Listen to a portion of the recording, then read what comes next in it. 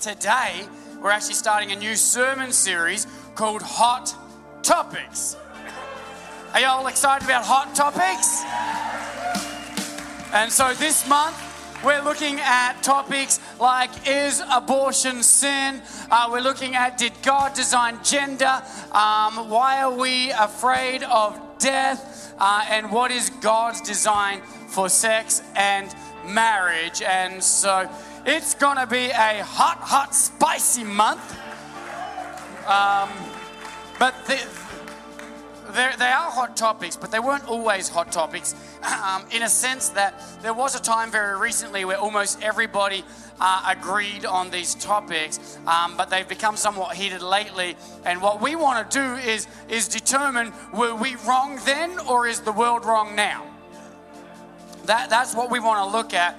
And they're also called hot topics because, listen to me, as you let God transform your life and light a fire in your heart for His purposes above your own purposes and above your own plans and desires, you will experience so much more joy, so much more peace and power and fire in your life and in your relationships. Come on, you'll live a life on fire. Amen. And so this whole month is about us lining up our lives with God's word and saying we don't want to line up God's word with our lives. We want to line up our lives with His word. Amen. And so we're going to pray. Are you ready to pray? Awesome. Reach out your hands in faith if you want to receive from God today. And again, I say that every week, but we didn't come here to just hear from some guy on stage. We came to hear from the Lord. Amen. Heavenly Father, we all come before you having sinned and fallen short of the glory of God. But we know that we've been justified by your grace as a free gift through the redemptive work of Christ Jesus. And we know none of us are perfect. None of us will ever be perfect this side of eternity. But we thank you that even in our imperfection, you still welcome us all in your house. And we thank you that it's not our behavior that determines your love for us. But Lord God, that we do though, we know that some of our behaviors and some of the things that we do don't honor you. And as believers, as your children, we want to honor you. We want to live our lives in pursuit of your call, in pursuit of your design and your purposes for our lives. And so Lord, as we explore these hot topics, help us to lay down our opinions. Help us to lay down our feelings. Help us to lay down our preconceived ideas and misconceptions, that we could pick up the truth and the purpose of God found in your word. Help us to hear your word. Help us to pursue it over popularity or social credit. And because God, we want to serve you and we want to seek you and we want to honor you in all areas of our lives, especially in these hot topics. So God, we want to be part of the reason that Iowa, that the United States, and that the world turns back to you. So God, use us, we pray, in the name of Jesus. Someone say amen. Amen. Come on, would you high five 3 people with a blood-drawing high five and take your seats? Yes, yes, yes. Only 3, I said. I'm not... Okay, 4. Boom, come on. All right. Someone say, all righty then. You got any Ace Ventura fans in the house? Yep, I learned the hard way. Don't watch it with your kids. It's not as appropriate as you remember. So, all righty then. Anyone else find that? You watch a movie and you're like, man, this is nowhere near as appropriate as I thought it was in my head. What were my parents thinking, right? Yeah, yeah, that happens to me once a month. So anyway, hey, today as I preach, I want you to preach with me.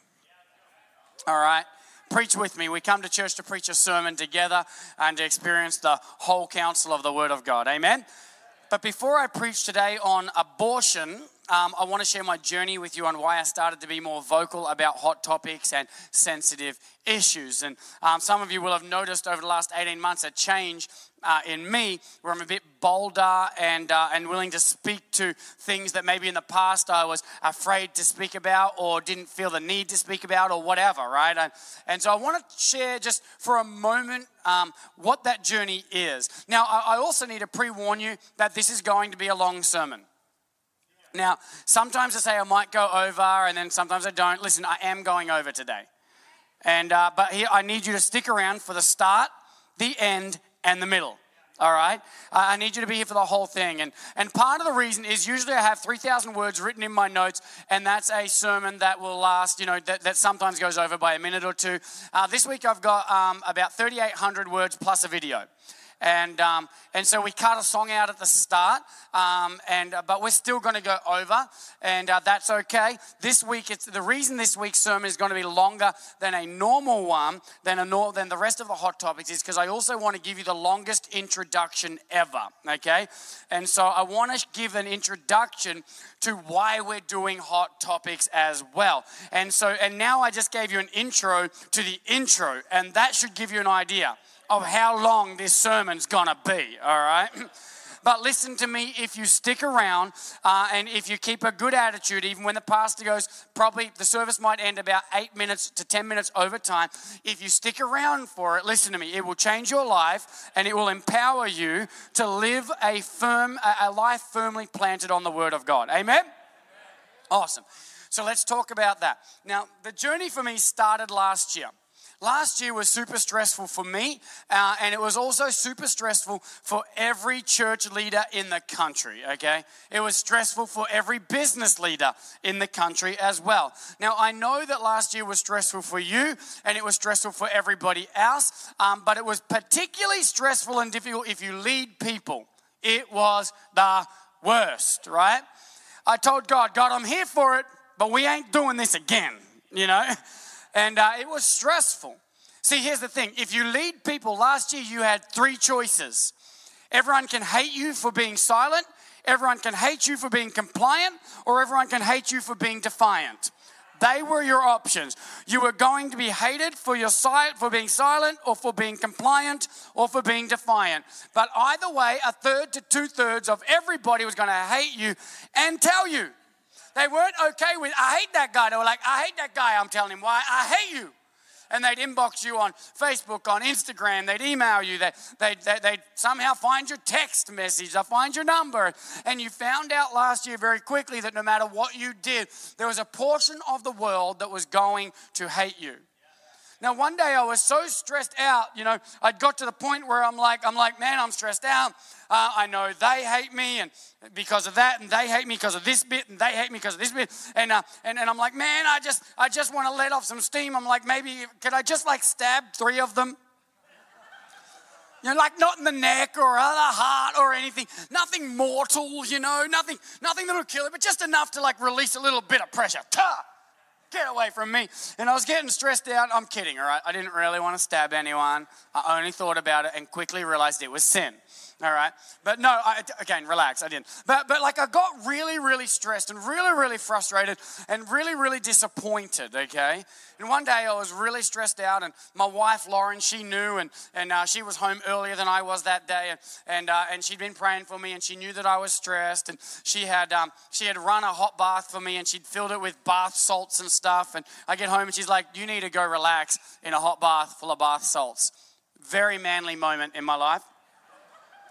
It was a very manly experience. Listen to me.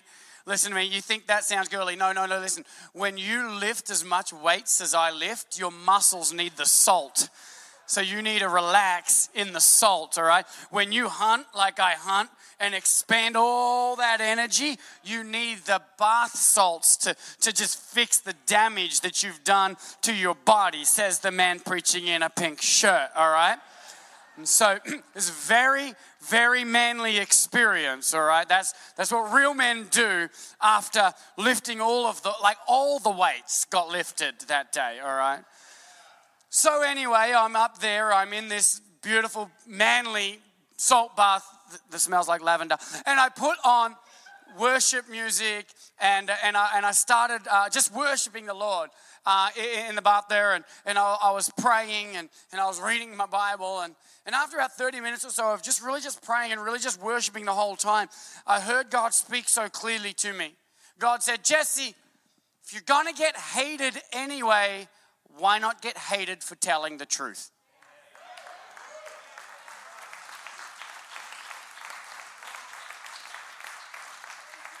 He said, it's time to open your mouth. Be bold, speak up. I've got you. that word from God was like a weight that just fell off my shoulders. See, the weight that I'd been carrying, it wasn't a weight God put on me. The weight was, well, what do I have to do to keep that third happy? What do I have to do to keep that third happy? What do I have to do to keep that third happy? And it was such a heavy weight. But that was the moment that God said, you can stop caring about what she wants you to preach and what he wants you to preach and what they want you to say, and take my yoke and my burden, because hey, the burden of the world is heavy, but come to me all who are weary and heavy laden, and I will give you rest, because my yoke is easy and my burden is light. And when I gave up trying to please them and them and them and said, God, what do you want me to do? His burden was light. And at that moment, it's like a release in my heart.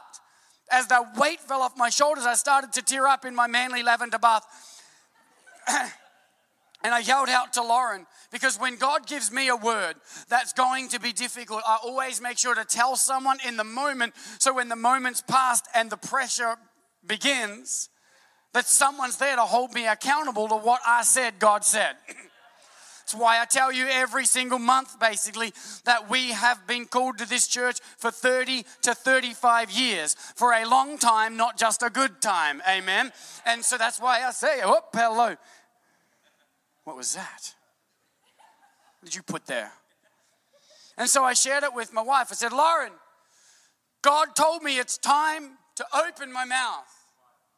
She knew what that meant. We'd talked about that for years. I'd said, the time will come when God says, Jesse, open your mouth. Maybe God had been saying it for a long time and I'd been ignoring it, and I'd been too scared of the consequences of opening my mouth. But here's the thing, when I realized the world's going to hate you anyway, they hated Jesus first, you may as well tell the truth, so you can bring freedom and power and hope into people's lives. And every time after that, for months, every time I began to worship the Lord, every time I began to pray, every time I opened my Bible, all I could keep thinking of and seeing is Nehemiah building a wall with a sword in one hand and a trowel in the other hand. And every time God's speaking to my heart, Jesse, you need to read Nehemiah again. And then I'd read it, Jesse, you need to read Nehemiah again and again and again. So I started reading it over and over and over. And the story starts with this. Nehemiah says, now it happened in the month of Chislev in the 20th year, as I was in Susa, the citadel, that Hanani, one of my brothers, came with certain men from Judah. And I asked them concerning the Jews who had escaped and who had survived the exile. And I asked concerning Jerusalem. And they said to me, the remnant there, the leftovers, those who remain, the remnant there in the province who have survived the exile are in great trouble and great shame. And the walls of Jerusalem are broken down, and its gates are destroyed by fire. As soon as I heard these words, I sat down and wept, and I mourned for days. And I continued fasting and praying before the God of heaven. That's Nehemiah's story. As I read that story, God spoke to my heart and said, Jesse, the walls of my church are destroyed and its gates are destroyed by fire, and my people are in trouble. You need to rebuild the wall. And that's when my journey began. God, what is the wall? God, what are the gates? God, what has happened to your church? Not like our church, not like Iowa church, but the church. The walls are destroyed by fire and my people are in trouble. And every time I read the story of Nehemiah, I kept seeing the story, I kept seeing all the different ways that the story aligns so perfectly and so prophetically with the church in 2020 and now 2021. And as I started opening my mouth and standing on the truth for things like how the church should stay open, and we got heat and we got hate, and we had to talk about that with a trowel in one hand and a sword in the other hand. And then I'd go back and I'd read again and again and again. And every time I went to the story of Nehemiah, I'd find a new area where it prophetically aligns with what's happening in the church today. Every Thursday and Friday, I have set aside to preach, to prepare my sermons. I don't take appointments. In fact, usually I don't even have my phone on me. So you might be like, hey, I've got $1 million to give you. I won't know probably till Saturday. Because I like to stay focused on the Word of God and the message I'm bringing on Friday and on Thursday. But here's how it happened over those 6 months after July, August, September, October, November, December, even January a little bit, that every time I sat down on Thursday to prepare a sermon that I knew I had coming, I'd end up reading Nehemiah again. God would be like, read Nehemiah again. Read it again. And then I'd end up texting people and calling people and telling them, hey, this happened to me today. This is what the Lord said today. And if you knew me, if you were around me for those 6 months, it's about all I talked about to anybody. I'd come to staff meeting. Let's talk about that wall. Let's talk about this. What are we doing? And over time, I ended up having to prepare my sermons like Friday afternoon and most of all day Saturday as well for a few months there. One day I was rereading the story and I saw this. Malchijah, ruler of the district of Beth-Hakkerem, repaired the dung gate. Everyone say dung gate. That's the poop gate. He rebuilt it and set its doors, its bolts, and its bars. And God told me that a part of the reason the walls are destroyed is because the church has a broken dung gate. The church has this big, beautiful, welcoming entrance. The church has amazing, wonderful buffets and food. Beautiful people everywhere you go.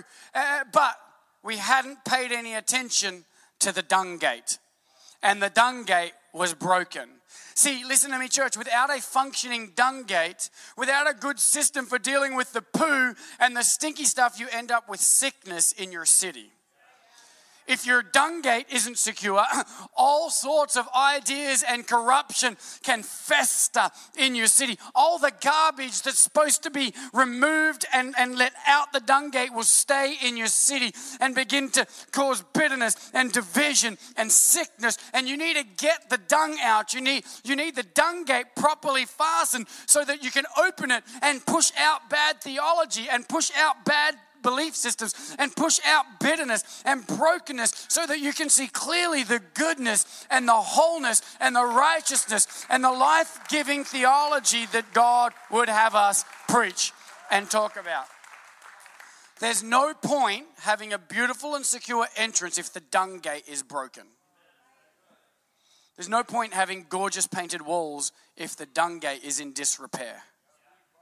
The dung gate represents the things we don't enjoy talking about. The hard stuff, the hot topics. The mercy's great, but also the justice of God. The love's great, but also the righteousness. The hard stuff. It stinks. It's messy. You can't come away from the dung gate without poo on you. Come on, you spend some time at the dung gate. It's going to drop on you or someone's going to throw it at you. You don't want to do it. You don't want to go there. You don't want to spend time on it. You don't want to fix the dung gate. But without it, the city gets sick. So this October, we're working on the dung gate. We got great walls, great stuff going on. But we got to spend some time in the dung gate. It's not always fun. Anyone who shares a post about what we're talking about in October will get some poo thrown at you on your social media. You'll get some poo thrown at you at your workplace. You will not leave this sermon series without some poo on you. Turn to your neighbor, say, get ready for the poo. Come on, I saw some people say nothing. I said, get ready for the poo, right? Listen to me, I'm not saying that people who are struggling in these areas are the poo. I'm saying the vitriol that comes at us is the poo. You can't deal with hard topics without starting to get a bit of dung on you. We just got to make sure the dung doesn't get in us. Amen? Amen. Now there's 3 reasons. But it's not always fun, but it will make our city and our church and our families stronger, healthier, more vibrant, and more positioned to receive God's favor. Amen. So 3 reasons for working on the dung gate. Get your notepads out today. There's going to be a lot of opportunities for you to take notes today. So get your notepads out. Get your note app open. We don't just want to come to church and have a good time on Sunday. We want to remember some things on Monday. Amen?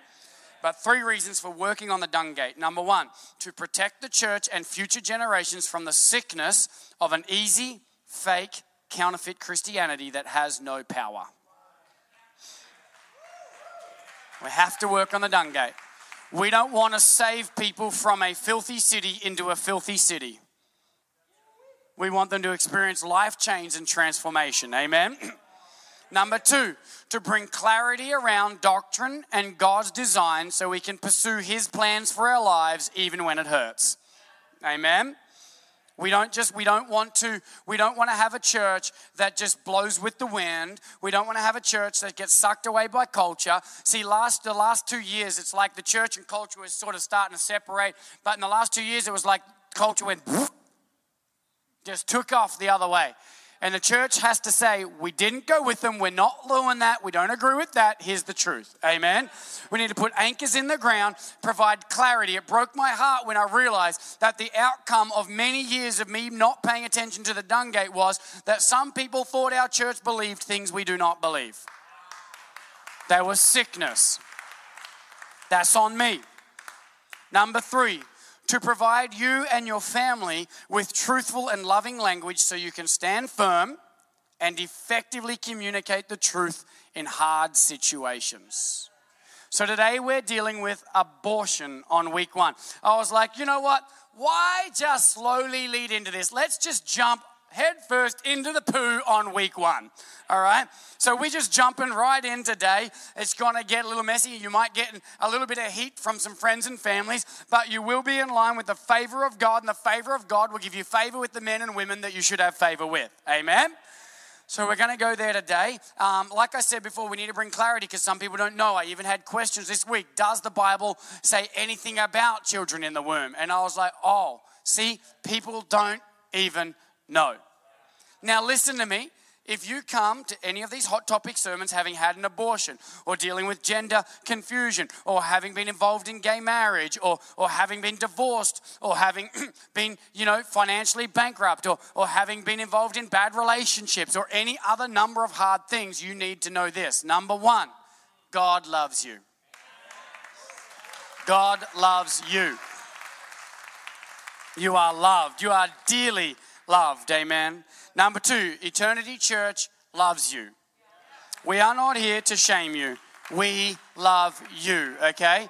This is not a sermon to make you feel bad, but to release you into a greater tomorrow, amen? And number 3, I love you, all right?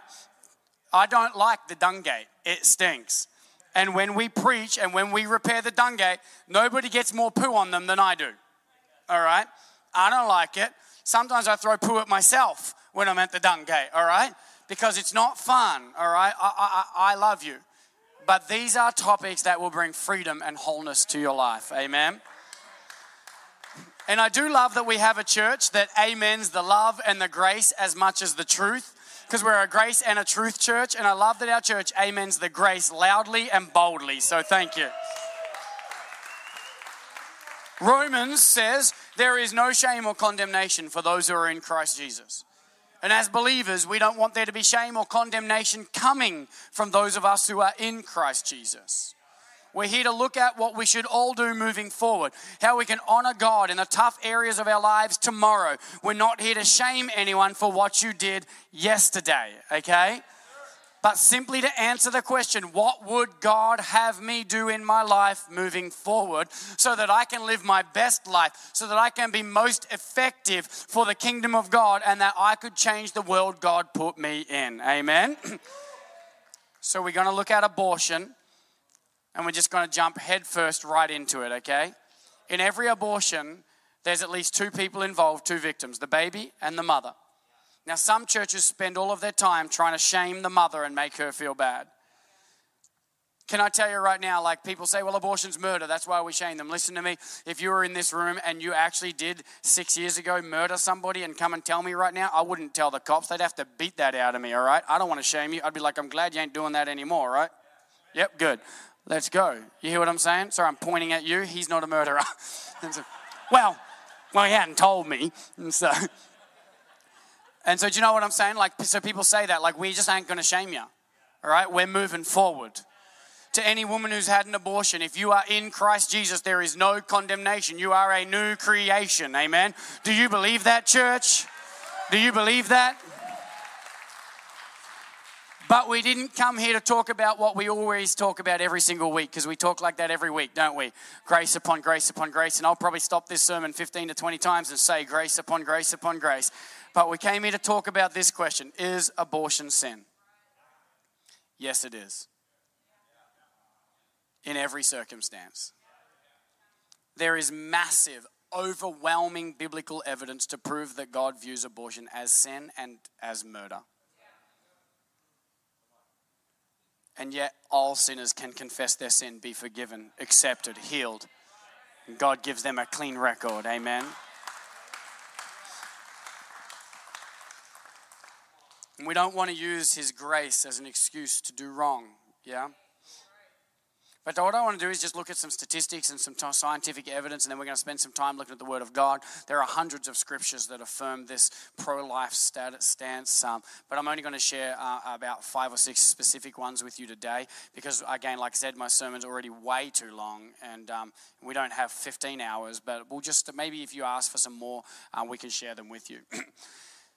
What I want to talk about, though, is that pro-abortion advocates often use outliers as the justification for hard things. And so what we want to do is we want to talk about some of those outliers that they will throw at you, some of the arguments they'll throw at you, and how you can effectively, lovingly, but effectively just say, no, that's not right. Let's talk about this, you know. And they often throw outliers as justification for hard topics. Like in gender, they use hermaphrodites, people born with a physical disability, to justify gender being a choice, when in actuality it's 0.0018% of the population that live with gender. As a hermaphrodite. That's very low. And a lot of them don't even know. And in abortion, they use rape and incest as the justification for abortion. But in actuality, less than 0.15% of abortions in America are due to rape or incest. Now, of course, rape and incest are horrible, filthy, disgusting, terrible wrongs to be done to a person. Of course they are. That is evil.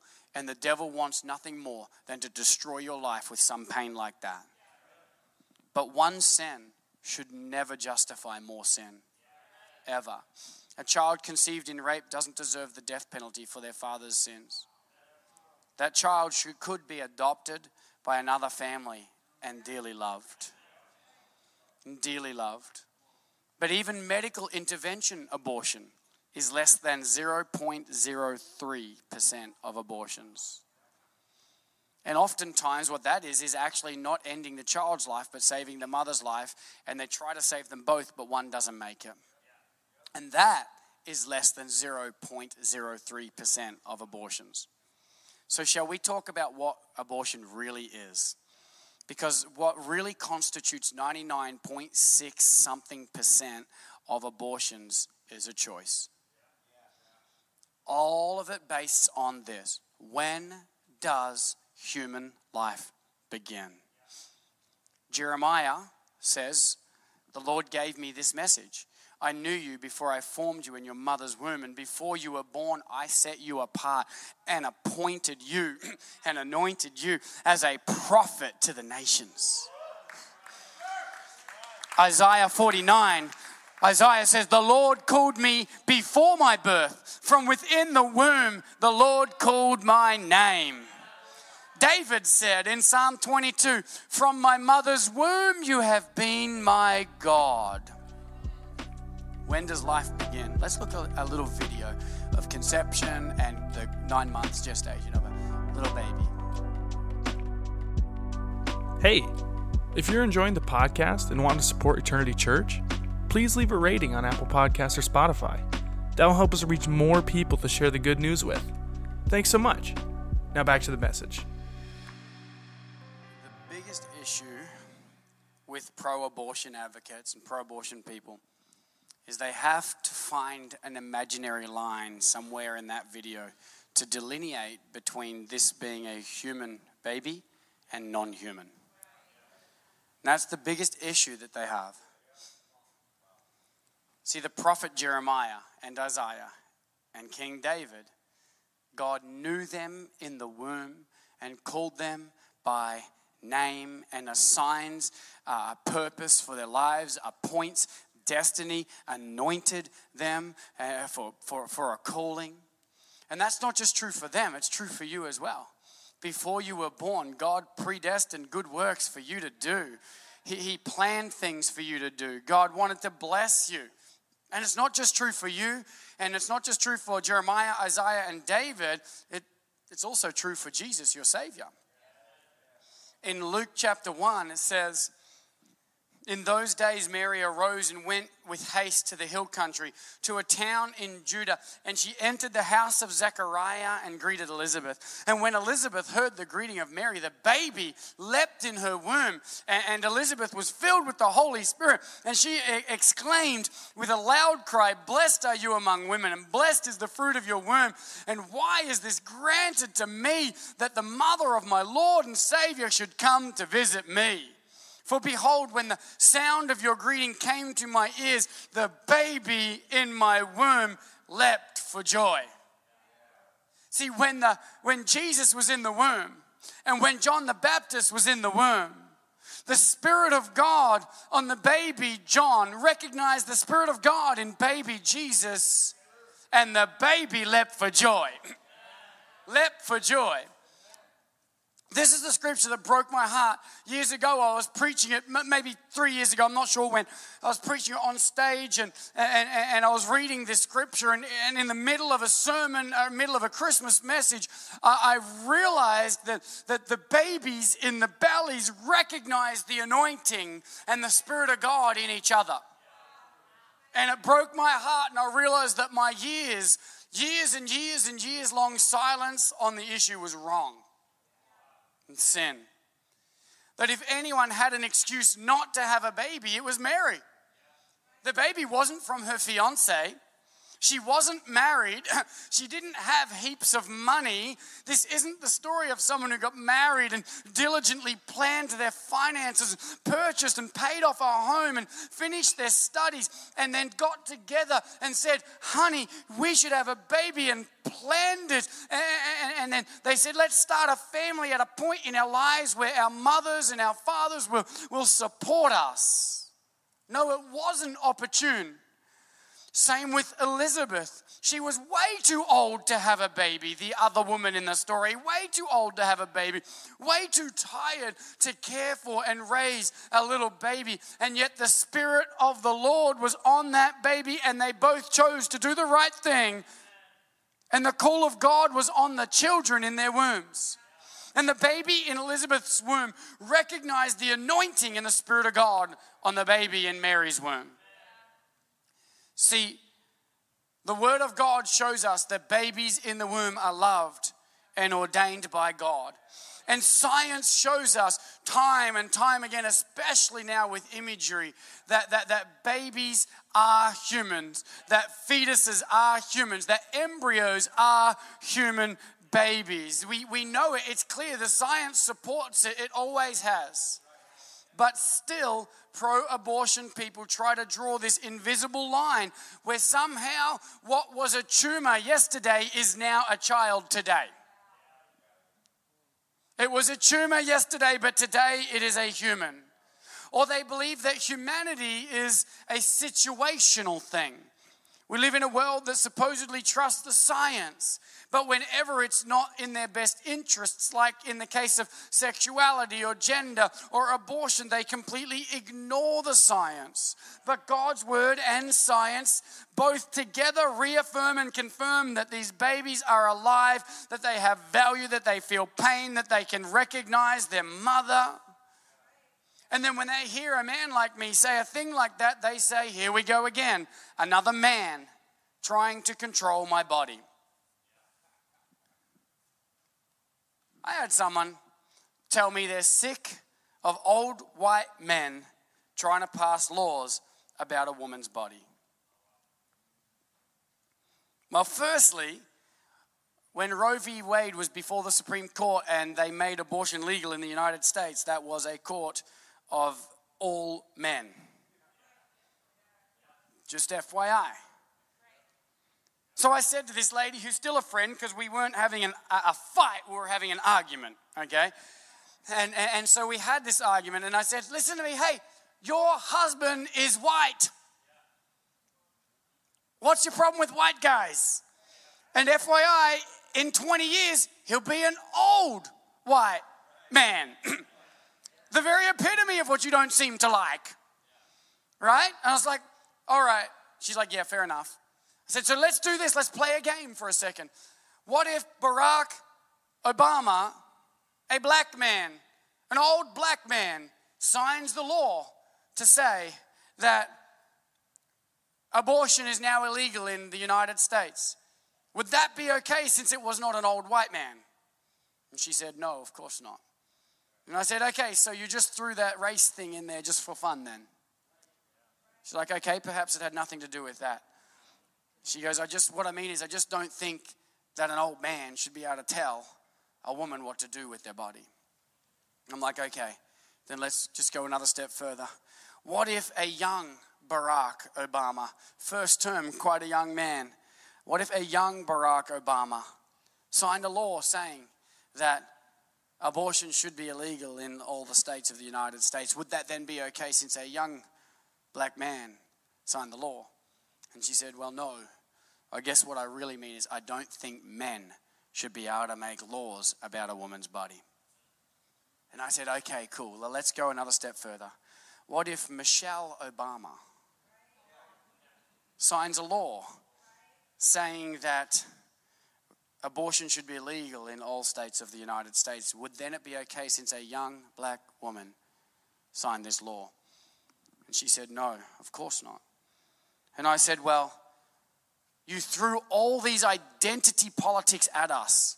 Instead of talking about abortion, you wanted to make it about race. Instead of talking about abortion, you wanted to make it about gender. Instead of talking about abortion, you wanted to make it about age. But the truth is, it is actually you want something that someone else disagrees with. You're angry about it. You don't want to talk about it, so you talk about these things instead.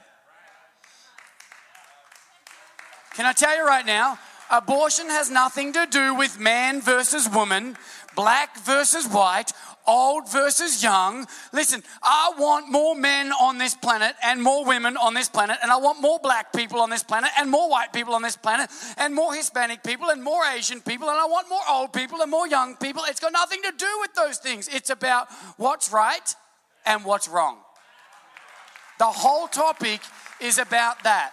It's not about this or this or this or this or this 0.001. It's about this. Is it right or wrong? And sometimes people will then say to me, well, abortion is about a woman's right to choose whether or not they want to reproduce or not. And I'm like, yeah, okay. Abortion is not about reproductive rights. It's about changing a decision you already made. See, sex is when we make the decision about reproduction or not. And everyone knows that sex is about reproduction. That's why God made it so good. Because in the beginning he said, increase and multiply. And to make them want to do that, I'm going to make this feel good. God did that, right? And everybody knows that's what it's about. Everybody knows that, right? And now you might be like, well, I know this one lady who was in the backwoods, hidden in Podunk, Missouri. No, listen, stop talking about the 0.00001. Let's talk about abortion. Everyone knows that sex gets people pregnant. Listen, nobody's like, oh my gosh, I'm pregnant. How in the heck did that happen? Right? No, everybody knows. And it's already illegal to deny a man or a woman that choice. It's already illegal to take away someone's right to choose whether or not they want to have sex. That's illegal, will stay illegal, and needs to stay illegal. It is a heinous crime to remove that right from a human being. You get to choose. You get to choose. But again, talking about 99.65% of abortions, because we don't want to use the outliers to justify 60 million abortions, right? No one gets pregnant. It's like, how in the heck did that happen? Listen, I've got 5 kids. I know how it happened. Admittedly, the last one I was like, oh crap. But I knew how it happened. It happened because I'm so fine, my wife couldn't keep her hands off me. That's how it happened. Someone say amen for me. Yeah, good, cool. But I knew how it happened. Hello. I was like, oh, I know when that happened. Come on. They know how it happened. And they had a choice whether or not they were going to do that thing that makes that happen. So let's go back to the baby in the womb. A baby's life has value in the womb. Exodus 21 says, now suppose 2 men are fighting. This is the word of God. Now suppose 2 men are fighting, and in the process they accidentally strike a pregnant woman, so she gives birth prematurely. How cool is it, the topics that the Bible has approached, right? If no further injury results, the man who struck the woman must pay the amount of compensation that the woman's husband demands and the judge approves. But if there is further injury, the punishment must match the injury. A life for a life, an eye for an eye, and a tooth for a tooth. We're not just talking about a clump of cells, but a life with tremendous value. If a woman had a premature birth but everything else was fine, caused by an accident, a fine was levied and we were moving on. But if the mother or the baby died, the punishment had to fit the crime. So let's talk about the hypocrisy of abortion. And again, let me pause again because we've been heavy for a moment. Grace upon grace upon grace upon grace upon grace. If you had an abortion on Saturday, we're not talking about that. We're talking about what we should do moving forward on Monday. Okay? I'm not here to shame you for yesterday's actions. I'm here to encourage you to pursue God's plan tomorrow. Okay? That's what we're doing. We're looking at tomorrow. So let's look at the hypocrisy of abortion. In 38 states in the United States, in 38 states in the USA, have fetal homicide laws. That means if I commit a crime that results in the death of an unborn child, the punishment is enhanced substantially. But at the same time, in every single one of those states, abortion is legal. So killing a baby is either a crime or a protected right, depending on who wants to kill the baby. The hypocrisy of the world says, if the mother wants to give birth, the baby's life is extremely valuable, of infinite worth. But if the mother does not want to give birth and does not want to have her life dictated to by a child, then that baby's life is completely worthless. How does that make sense? In some places like Victoria, where I grew up, a baby can be killed up to the day of birth.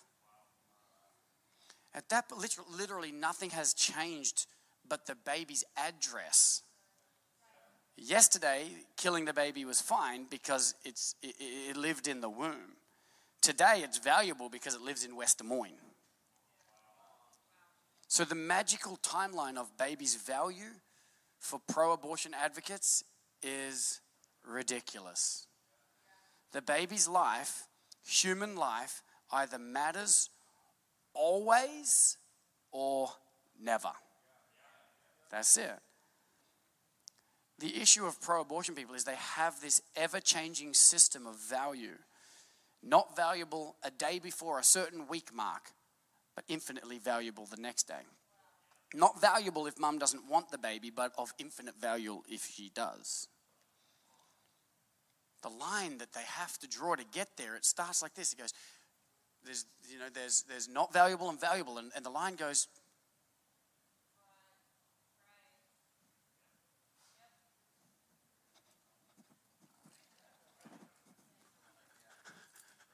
right? It's insanity. The biblical and the ethical position on life is so much easier. Life is valuable always, in all circumstances. It's so much easier. It's not like this. It's just straight line. Let's protect life. Valuable always. Pro-life, womb to the tomb. Amen. So here's what we got to do. We got to talk about this because the world has gone crazy and abortion laws are not getting easier in general, okay? Like the Texas thing, that was awesome. I'm really praying that happens in every state in America. I'm not ashamed to tell you, I pray that happens in every state in America. While also enhancing and increasing services to women who are keeping children that they don't want, so they can adopt it out, so they don't fail their studies, so their lives aren't destroyed, but the baby and the mother thrive. Do both. Amen. So this month, the next month in Big November, we'll write a big check to Ruth Harbour, a local pregnancy help agency here. We'll do that. But I hope those laws spread like wildfire. That's not what's happening around the world though. So what should Christians do about abortion? Number one, help people get saved and understand God's plan for marriage and for family. 85% of abortions happen to babies conceived out of marriages. That's 45 million. No, about 50 million of them, right? Happen to children conceived outside of marriage. I think we need to get more people saved, right? And we need to boldly stand on the truth that wrong is wrong and God's grace is infinite, right? We need to be soul winners, because I really do believe that when someone comes to church and they give their life to Christ, they're not asking us to affirm all of the world's ideologies and all of the world's opinions. What they want is they're coming into church and they're seeking the truth of the Word of God, and they're seeking God's plan for their lives. And when we preach the truth and when we bring them into the family, they say, yes, Lord, this is hard, but I want your word. I want to live my life your way. I believe that's what you want. I believe that's what they want. I believe that's what new Christians want. So we need to win the lost, amen? We need to get fired up. More souls saved equals less bad things. Now, of course, we should help with pregnancy support centers and resources, but listen, everyone agrees on that. The world agrees on that.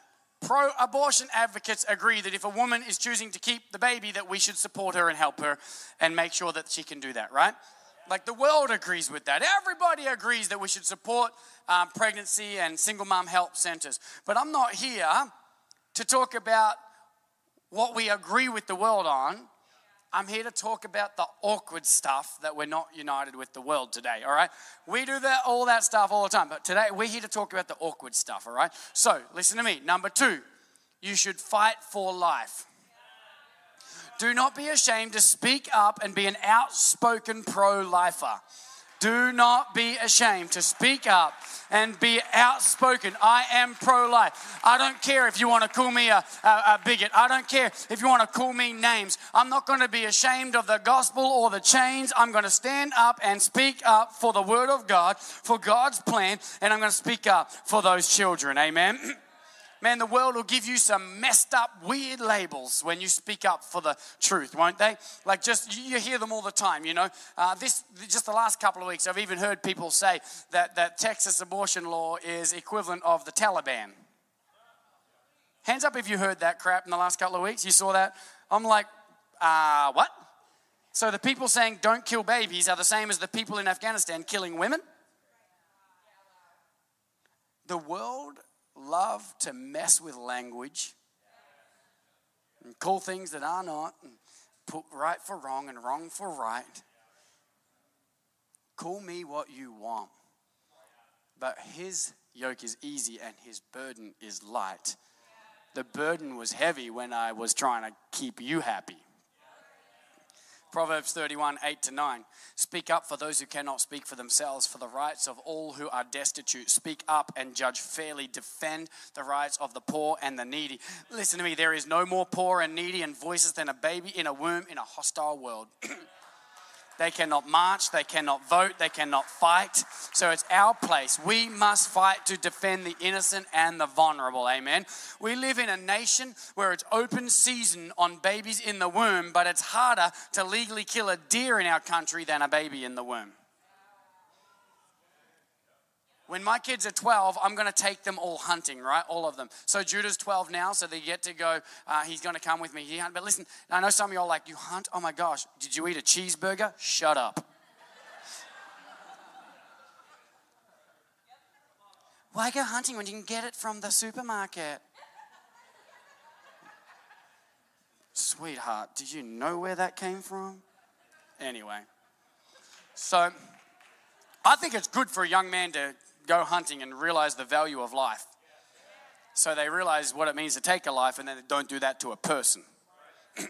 So I'm taking my boys at 12, and Judah's gone this year. He's known for years that him and I are going. I'm probably going to make him eat the heart because, that's what my parents made me do when I did. So I'm doing to him what they did to me, but whatever. But anyway, we'll cook it though. I'm not crazy like them. But we're getting sidetracked. So I'm taking my son Judah to shoot his first deer this year.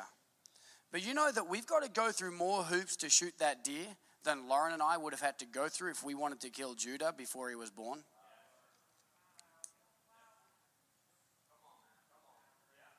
Did you know that? Does that seem right? Like, let's get real, hey? Grace upon grace upon grace upon grace. I don't care what you did yesterday, but I do care about what you're going to do tomorrow. And I'm here to help you make a better decision tomorrow. Amen. But now I'm going to get real controversial and say something that I have never said in church before. After preaching 30 minutes of something I've never preached in church before. But let me say something that you might not have ever thought you'd hear me say. The third thing that you can do, and that you should, as a believer, I'm telling you, you should vote pro-life. Every time. Don't vote for pro-abortion candidates. Now, I'm not going to tell you who you should specifically vote for. You need to study the Word of God, pray, and follow the Holy Spirit's guidance. But I will tell you who not to vote for. Don't vote for people who are pro-abortion. All right? Don't do that. All right? Now, listen to me. I'm telling you right now. I'm not telling you which party to vote for. I would vote hands down for a pro-life Democrat over a pro-life Republican every single day of the week. All right? Every day of the week. And I would also vote for a pro-life Republican over a pro, did I say both of them the same? Let me start that again. I would vote for a pro-life Democrat over a pro-choice, pro-abortion Republican every day of the week. And I would vote for a pro-life Republican over a pro-abortion Democrat every day of the week. Every time. All the time. I'm telling you right now, I would. Now, most people know, again, you follow me on social media, I'm like, freedom, yay! So, but then particularly like biblical conservative morals, that's me, right? Now, you're welcome here if you vote Democrat. You're welcome here if you vote Republican. You're welcome here if you vote Independent. Personally, I tend to be a little bit more conservative on a biblical moral kind of perspective. But I'm telling you right now, I believe that even having said that, even though I care the freedom and all these other things, I love it. I moved from Australia, which is super commie right now. I'm glad to live in America. I'm pro-freedom. But I would vote for a pro-life Democrat over a pro-choice Republican, hands down, every day of the week. And they do exist. There are pro-life Democrats and there are pro-abortion Republicans. All right? I'm telling you, I'm pro-life. Womb to the tomb, baby. Amen? Womb to the tomb. If abortion, this is why I say that. If abortion were illegal, it would be harder to get, less babies would be killed, less mothers would be traumatized. And if you're like, well, there are a lot of other issues in the world, you know what? You're right. And I've got a lot of other things I care about too. And I told you I'd flip parties for this one. I would, right? Because listen to me. If you think it's not a big deal, do you know how many abortions have been recorded in the United States since Roe v. Wade? Since 1973, more than 60 million children have been aborted in the United States. 60 million. That's 10 Holocausts worth of people killed in 60 years. Can I tell you right now, I know there's a lot of things going on in America, but there is not any other injustice in American history that could even come close to 10 Holocausts. At one point, pro-choice advocate Bill Clinton said, abortion should be safe, legal, and rare. Can I tell you, 60 million babies killed is not rare. That is not rare. That ain't rare. In New York, if you love diversity, did you know in New York that more black babies are aborted than born? I want more black people in my church and in this country. I want more white people in my church and in this country. I want more Hispanic people, more Asian people, more Native American people. I even want more redheads in my church. You know I'm a gracious man. Come on. Are these numbers sad? Is this heartbreaking? You know Margaret Sanger, who started Planned Parenthood? Planned Parenthood will tell you this. It's on their website. She was into eugenics, and her whole purpose was to get rid of black people. Did you know that? You can Google that. You can Google that. And see that on real news sites. They'll tell you they're not about that anymore. But I'm like, okay, cool. Okay, should we start celebrating the KKK if they decide they like black people tomorrow and start telling us that? But still kill more of them than white people? Are you kidding me? No. There's some evil things going on in this world. It's pretty heavy, isn't it?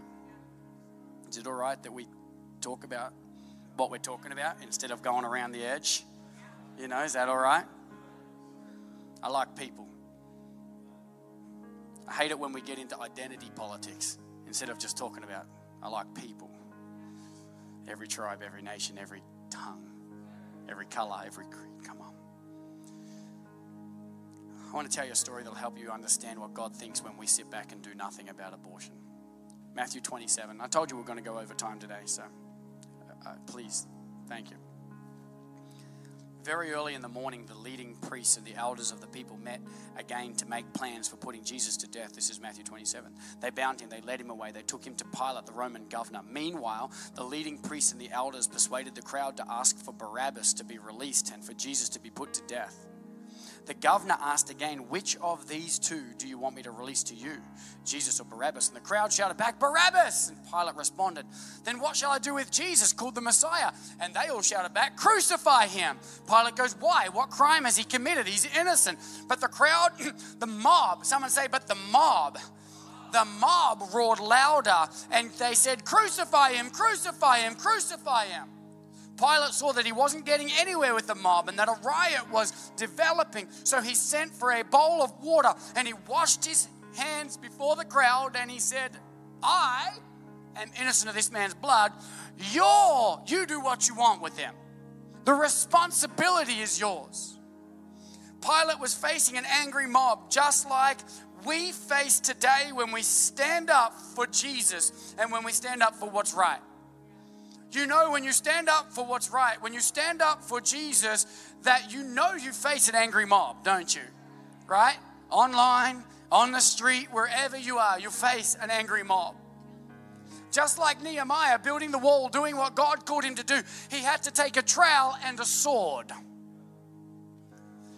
We got the sword of the Spirit, amen? It's what we're helping reinforce and sharpen while we're talking about hot topics. Here's the thing, Pilate looked past literally the living Word standing in front of him. In the beginning was the Word, and the Word was God, and the Word was with God, and the Word became flesh and dwelt among us. His name was Jesus. Pilate literally had the Word, the living Word standing in front of him, and he chose to look past the Word and let an innocent person be killed. He did what was in his best interest to save his own skin and to make his own life easier. But to soothe his conscience, he washed his hands. And he said, it's not my fault, it's yours. You do what you want. Personally, I wouldn't have an abortion, but you can do what you want. I'm just pro your choice. Here's the hammer. A pro-choice Christian is just like Pilate. They look right past the living Word of God and the hundreds and the massive evidence in the Word of God. They look right past the living Word of God and they say, yeah, the victim's innocent, but I'm just going to do whatever protects me from the angry mob. I'm just going to do whatever makes my life easier. And to soothe my conscience, they'll blame someone else and wash their hands in the victim's blood. It's heartbreaking. One thing we do in the world is we try to hijack other people's slogans. Have you noticed that? My body, my choice. Now we're like, my body, my choice, you know? Pro-choice. I'm pro-choice. Do you know what we do? Like hijack each other's slogans. And I get it. You know, I think what we try to do is we try to, redeem, some good words maybe. And I was having an argument with somebody and I said, well, Jesse, you're pro-choice when it comes to the vaccines. You say it yourself all the time that everyone is welcome in your church, vaccinated or unvaccinated. Everyone's welcome in our church, masked or unmasked, right? Which, by the way, that travels really well. Because you're welcome in our church vaccinated, and you're welcome in our church unvaccinated, and you're welcome in our church having had an abortion, and you're welcome in our church having not had an abortion. So it actually travels very consistently, really, really well. But they said, Jesse, you're pro-choice there, so why not here as well? And they said they said to me that by allowing unvaccinated people to come to church, that they could kill someone. Well, having said that, by the way, there is evidence to support the fact that vaccinated people can and do still spread the virus. But if you're vaccinated, you're good, right? So, right? And so I'm like, well, again, this is what they do, right? Let's use outliers, you know what I'm saying? So I'm like, all right. So I just said, all right, let's just say your proposition is true. Let's just pretend it's true. Man, I don't know what the very small chances are that I have actually got COVID right now. I think in the United States, the chances that I have COVID right now are something like 0.003% or something like that, but very, very, very, very bloody low, right? It's a small chance. And it's a very small chance that I'm contagious right now. And then the chances that I give that to you is very low. And the chances that the person I give it to dies from COVID is like 0.02. So I don't know what 0.3 by the chance of me giving it to someone, by the 0.02 chance that they die. I don't know what that equals, but I know this. It's really, really, really, really, really freaking low. Right? Like, again, that's CDC science right there, right? So let's pretend that it's true, that allowing unvaccinated people to stay unvaxxed and to have them in church, let's pretend that that's true. But the world loves their outliers, don't they? Like 0.00001, infinitely small chance. Infinitely small chances trying to make ungodly laws based on them. All right, I'll give you that tiny small chance. But the problem is, even if that's true, the problem is every abortion kills someone. We're not trying to figure out the chances of someone dying in the abortion. We don't have to do backflips to get there. Every abortion kills a human person. I don't like fighting these ridiculously made-up scenarios. What if this and what if that? And can we draw a line that goes all the way down there? We're talking about the stage, but someone else is like, yeah, but the brick in the back corner doesn't match. I don't care about the brick. We're talking about the stage. Right? But what if they and white man, old man, black man, Asian man, oh my gosh. These 0.00012, cool. Listen, every abortion takes a life. And this Friday, I was thinking about it as I went to sleep. I laid down, did you ever dream on purpose? You're like, when you're young, you're like, I'm going to dream I've got $1 million and what I would do. And you think about that, Well, I do that with all sorts of things. Sometimes I do it with a sermon or whatever else. And I was just thinking about the 60 million babies we've lost, who they might have been, where they might have lived, what they might have built, what they might have done, the influence for the kingdom of God they could have had. Perhaps some of them might have hurt others, but what redemptive work could God have done in them still? I started to think about how much bigger America is now than it was 60 years ago. So I thought about the at least 100 to 200 million babies that we could save over the next 50 to 60 years, who they might be, what they might do, how they might serve God. I even thought about the babies that will be born because some amazing young woman heard this sermon today. Heard this sermon in this room and was like, I'm going to choose the tough road that ends with life instead of the easy road that ends with death. What that might do. And I just began to weep. Why do we let people trick us with outliers and made up scenarios when we can just go with the word of God and receive the truth? So let me start to wrap this up as you stand up for me. And thank you so much for your kindness. Stick around though. This wasn't let's all stand up so you can go to the toilet. This was let's all stand up so we can have response time. All right. One thing I've had my whole life is a bladder. I know it won't break when you wait too long. All right? You'll be fine. I know I joke about that a lot, but seriously, we'll be fine. We can get uncomfortable for the Lord. I want to give you this verse. Deuteronomy 30:19. Today I have given you the choice between life and death, between blessings and curses. Now I call on heaven and earth to witness the choice that you make. Oh, that you would choose life, so that you and your descendants might live. When it comes to hot topics, are God's views guiding your views? Or are you working really hard with a heavy weight trying to stuff God into your political agenda? The Bible is pro-life and God is pro-life. Amen.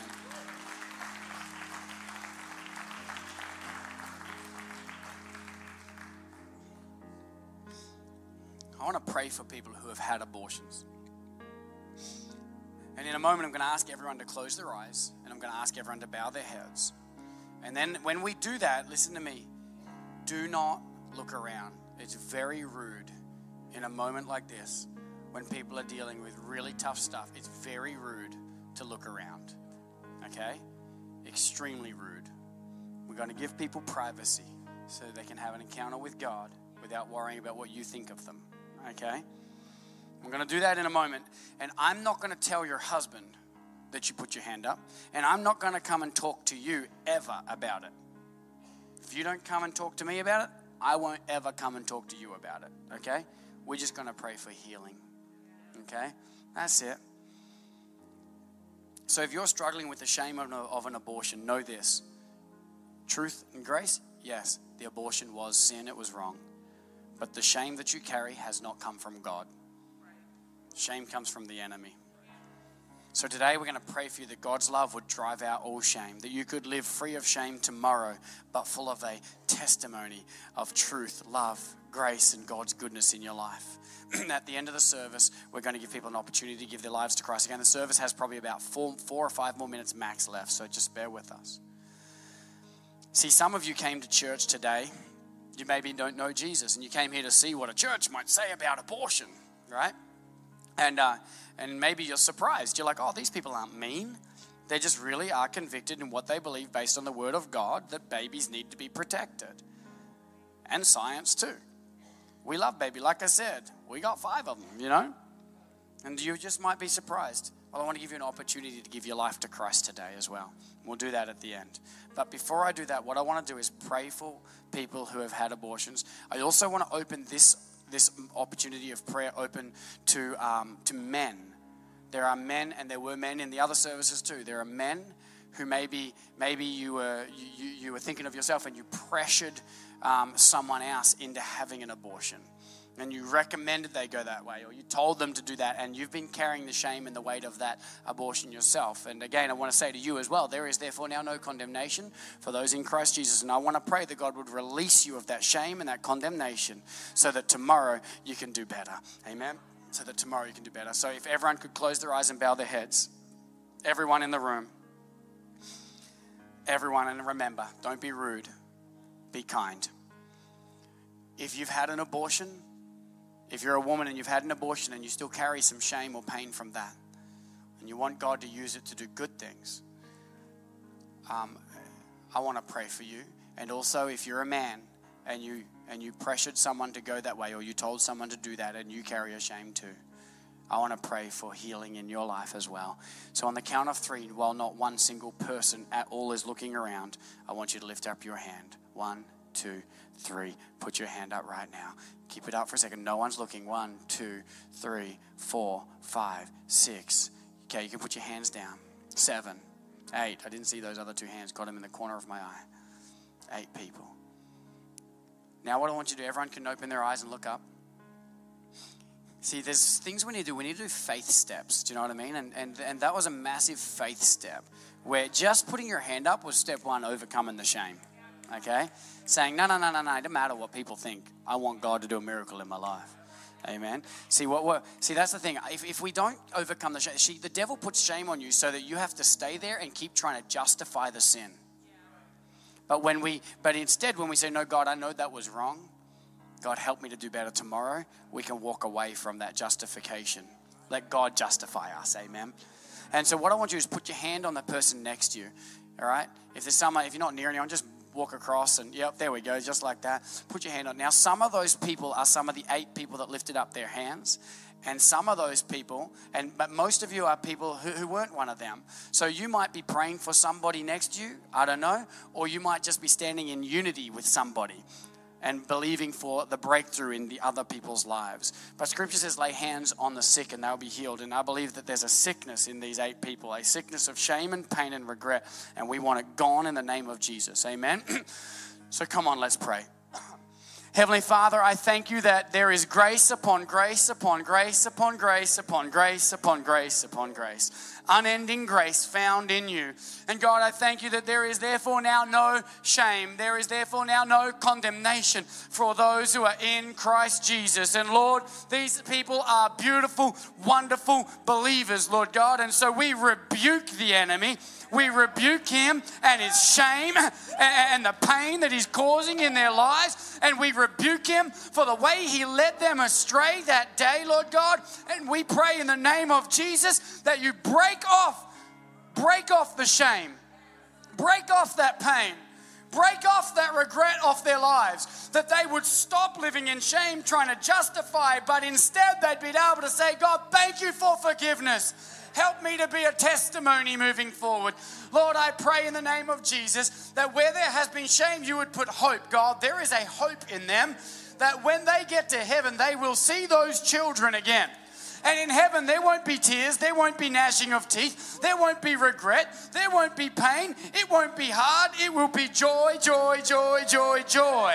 So God, I thank you for that day is coming in the name of Jesus. But even now while we wait, I pray that you would turn that trial and that terrible moment into a testimony of the grace and the mercy and the kindness of God in their lives. In their lives, in the name of Jesus. I pray right now, God, for release. Release. Holy Spirit, just touch their hearts right now. Holy Spirit, just fall on them. Touch their hearts. Just release. Release. Release. In the name of Jesus, release. Thank you, Lord God. Come on, everybody say amen. Amen. Praise God. Praise God. Praise God. Amen.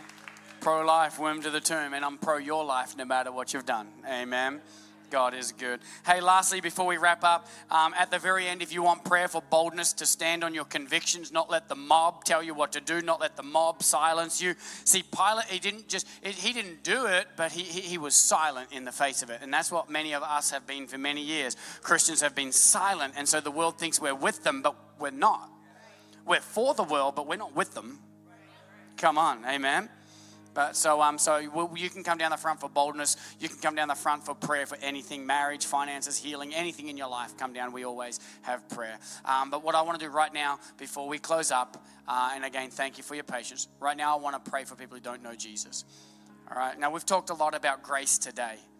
This is not about condemning you for yesterday, but releasing you into a greater tomorrow. Amen. And so I don't really need to say much other than this. Pray with me right now. Scripture says, believe in your heart, confess with your mouth that Jesus is Lord and you will be saved. So I'm going to pray this prayer. I want you to repeat it after me, one line at a time. This is a prayer where you give your life to Christ. Just repeat what I say. And you won't be alone because the person next to you is going to pray it as well. We all pray it together in unity so that you don't have to worry about praying it alone, okay? So we're all praying it, and we also like to reaffirm to the devil that he can't touch this. No, can't touch this. No. Anyway, so we're all going to pray it together because we like to remind him that he sucks and we're not worried. We're not scared of him. Amen? And so I want everybody to pray this prayer, but especially those who are away from Christ and those who have never had a relationship with him, especially you. Repeat after me. Dear God, I believe Jesus Christ is the Son of God. He died on a cross, paid the price for my sin, and He rose again to give me life, hope, joy, peace, and eternal life.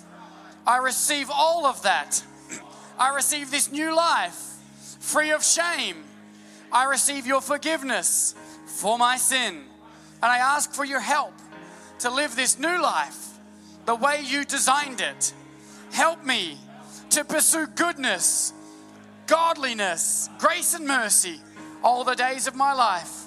Help me to walk away from the sin, the shame, and the pain of my past, that I might become all you design me to be.